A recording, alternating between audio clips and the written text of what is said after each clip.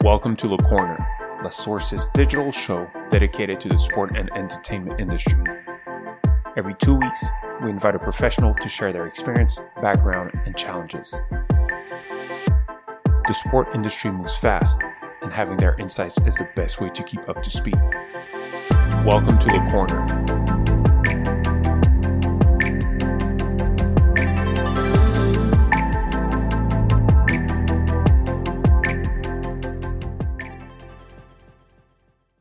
How do we co-create value all together without necessarily only looking at our own brands? And that's, a discussion we have a lot with federations.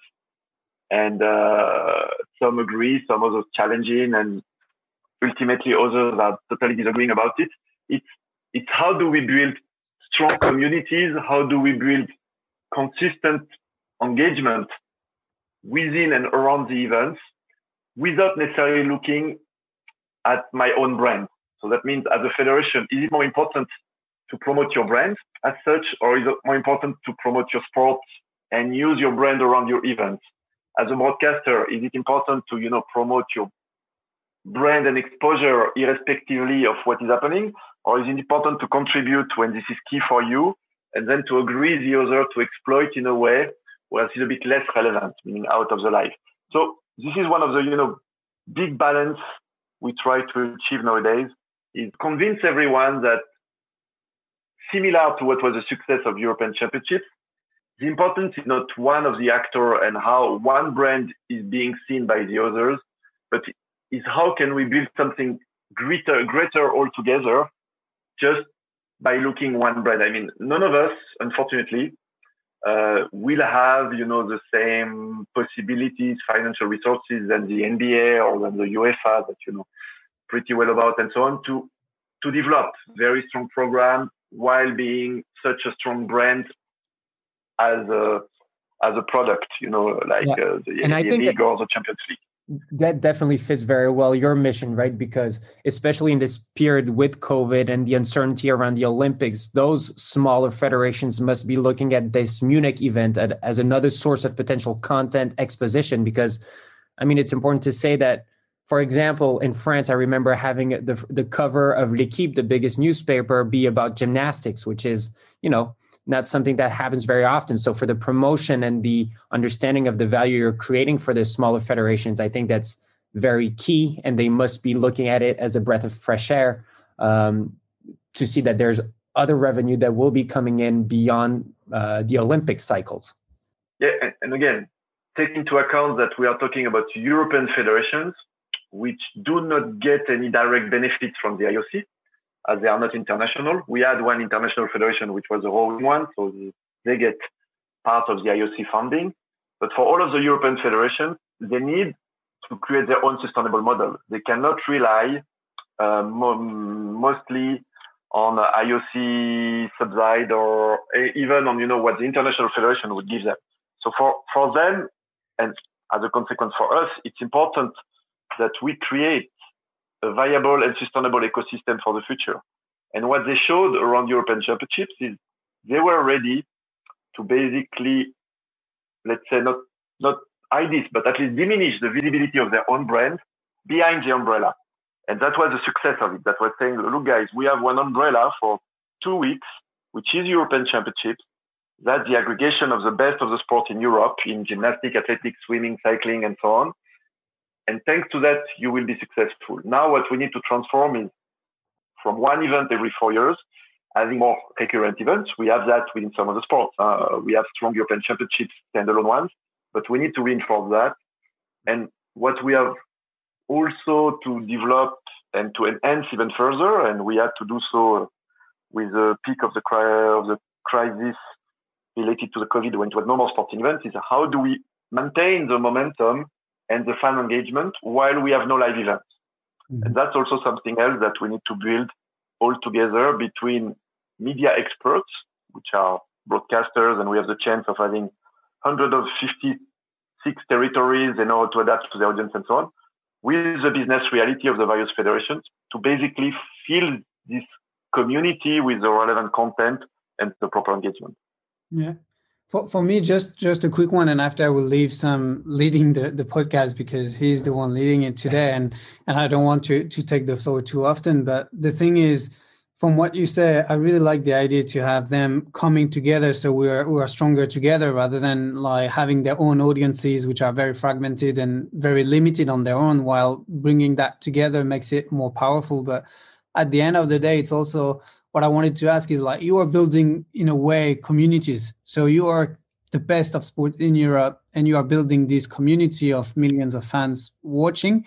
So for me, the challenge is like how you make it more not sustainable, but something where you have different touch points, maybe not a 24/7 things, but how you engage more often or when there's low moments or less live events. So how you maintain this community and how you build it actually, because you just started in 2018, but I was thinking like part of the roadmap or the idea you may have is that may be one of the most challenging. That's for sure, because basically, as you said, we want to have this multiple community, let's say, strengths. By all together, we will be stronger. And we come from a time where a few years back and still a few months back, I would say, we would have not trying to coordinate between our members, media partners, managing their own community and, building their own audience KPIs, engagement KPIs towards their local citizens. We would have also let the federations manage in their own way on a global basis. What we now want to do, because when we look at what we are between European or International Federation and EBU, we are the same, meaning we are association of members. So what is our common strength is the fact that in all of the European countries, we have a very strong member possibility to package and engage content towards the national audiences. And somehow the International Federation have the same with their national federation.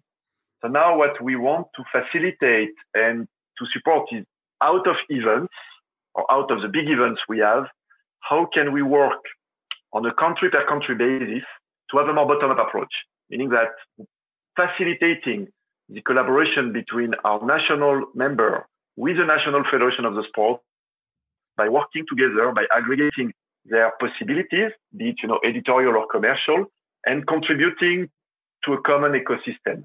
And then we can have this bottom-up approach coming back to the global view that we had in European Championships, are saying, look, irrespectively of the size of the event, we will address the need of the community. You love athletics or you love aquatics or you love gymnastics, you can go to this place and you will find the relevant content. You can engage with your athletes. You can have the news and so on. And you do not need now to research too much where to find it. So again, it's exactly what we did around the European Championships, is building a common ground, a common ecosystem, but now to be able to address each and every market by building strong partnerships. Yep, that's very interesting. And the scope of those projects seem huge. What makes it very fun more at a personal level for you, and what makes it complicated? What are the challenges you face when you put together such big projects where the ROI and the quality of the project can only be measured further down the line? I mean, let's be realistic. The first challenge will always be the same. It's budget. And what is the business model behind, and is it sustainable?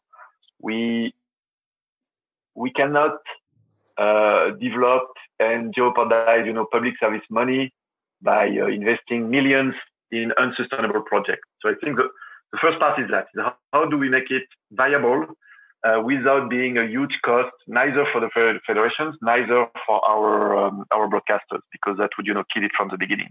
Mm-hmm. So first we need to adapt to this market reality and identify what kind of business model and development can we offer to each and every market, to each and every partner, to fulfill this need. Then we need to be able to adapt. It's not one solution fits them all. We have a vast variety of even legal possibilities around Europe, so we need to adapt that on a country per country basis. And then when we succeed on building this complex framework, it's all a question of, okay, how do we now present it to market, meaning internally to our members? We don't want to compete against your publication platforms. Every time you will publish something, we want that to be enhanced, to be maximized. We want to help you increase your retention time, to increase your engagement with fans, to help you with best practice. But everything you do not publish, we also want to help the content owner, be it international, European, or national federations, on having the same reach to community. And if we don't do it together, adapting to your market realities, they will do it independently and in parallel.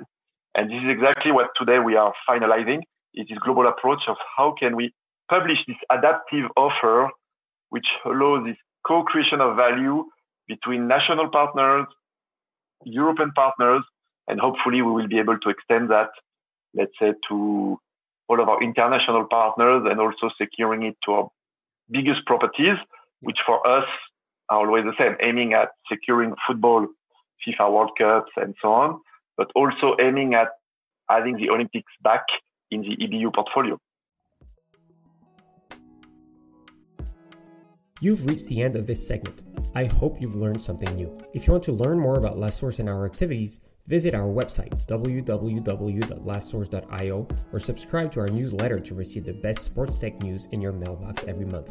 And if you are still not entertained, listen to all of our Le Corner episodes to get the best insight into the sports industry. See you soon on Le Corner.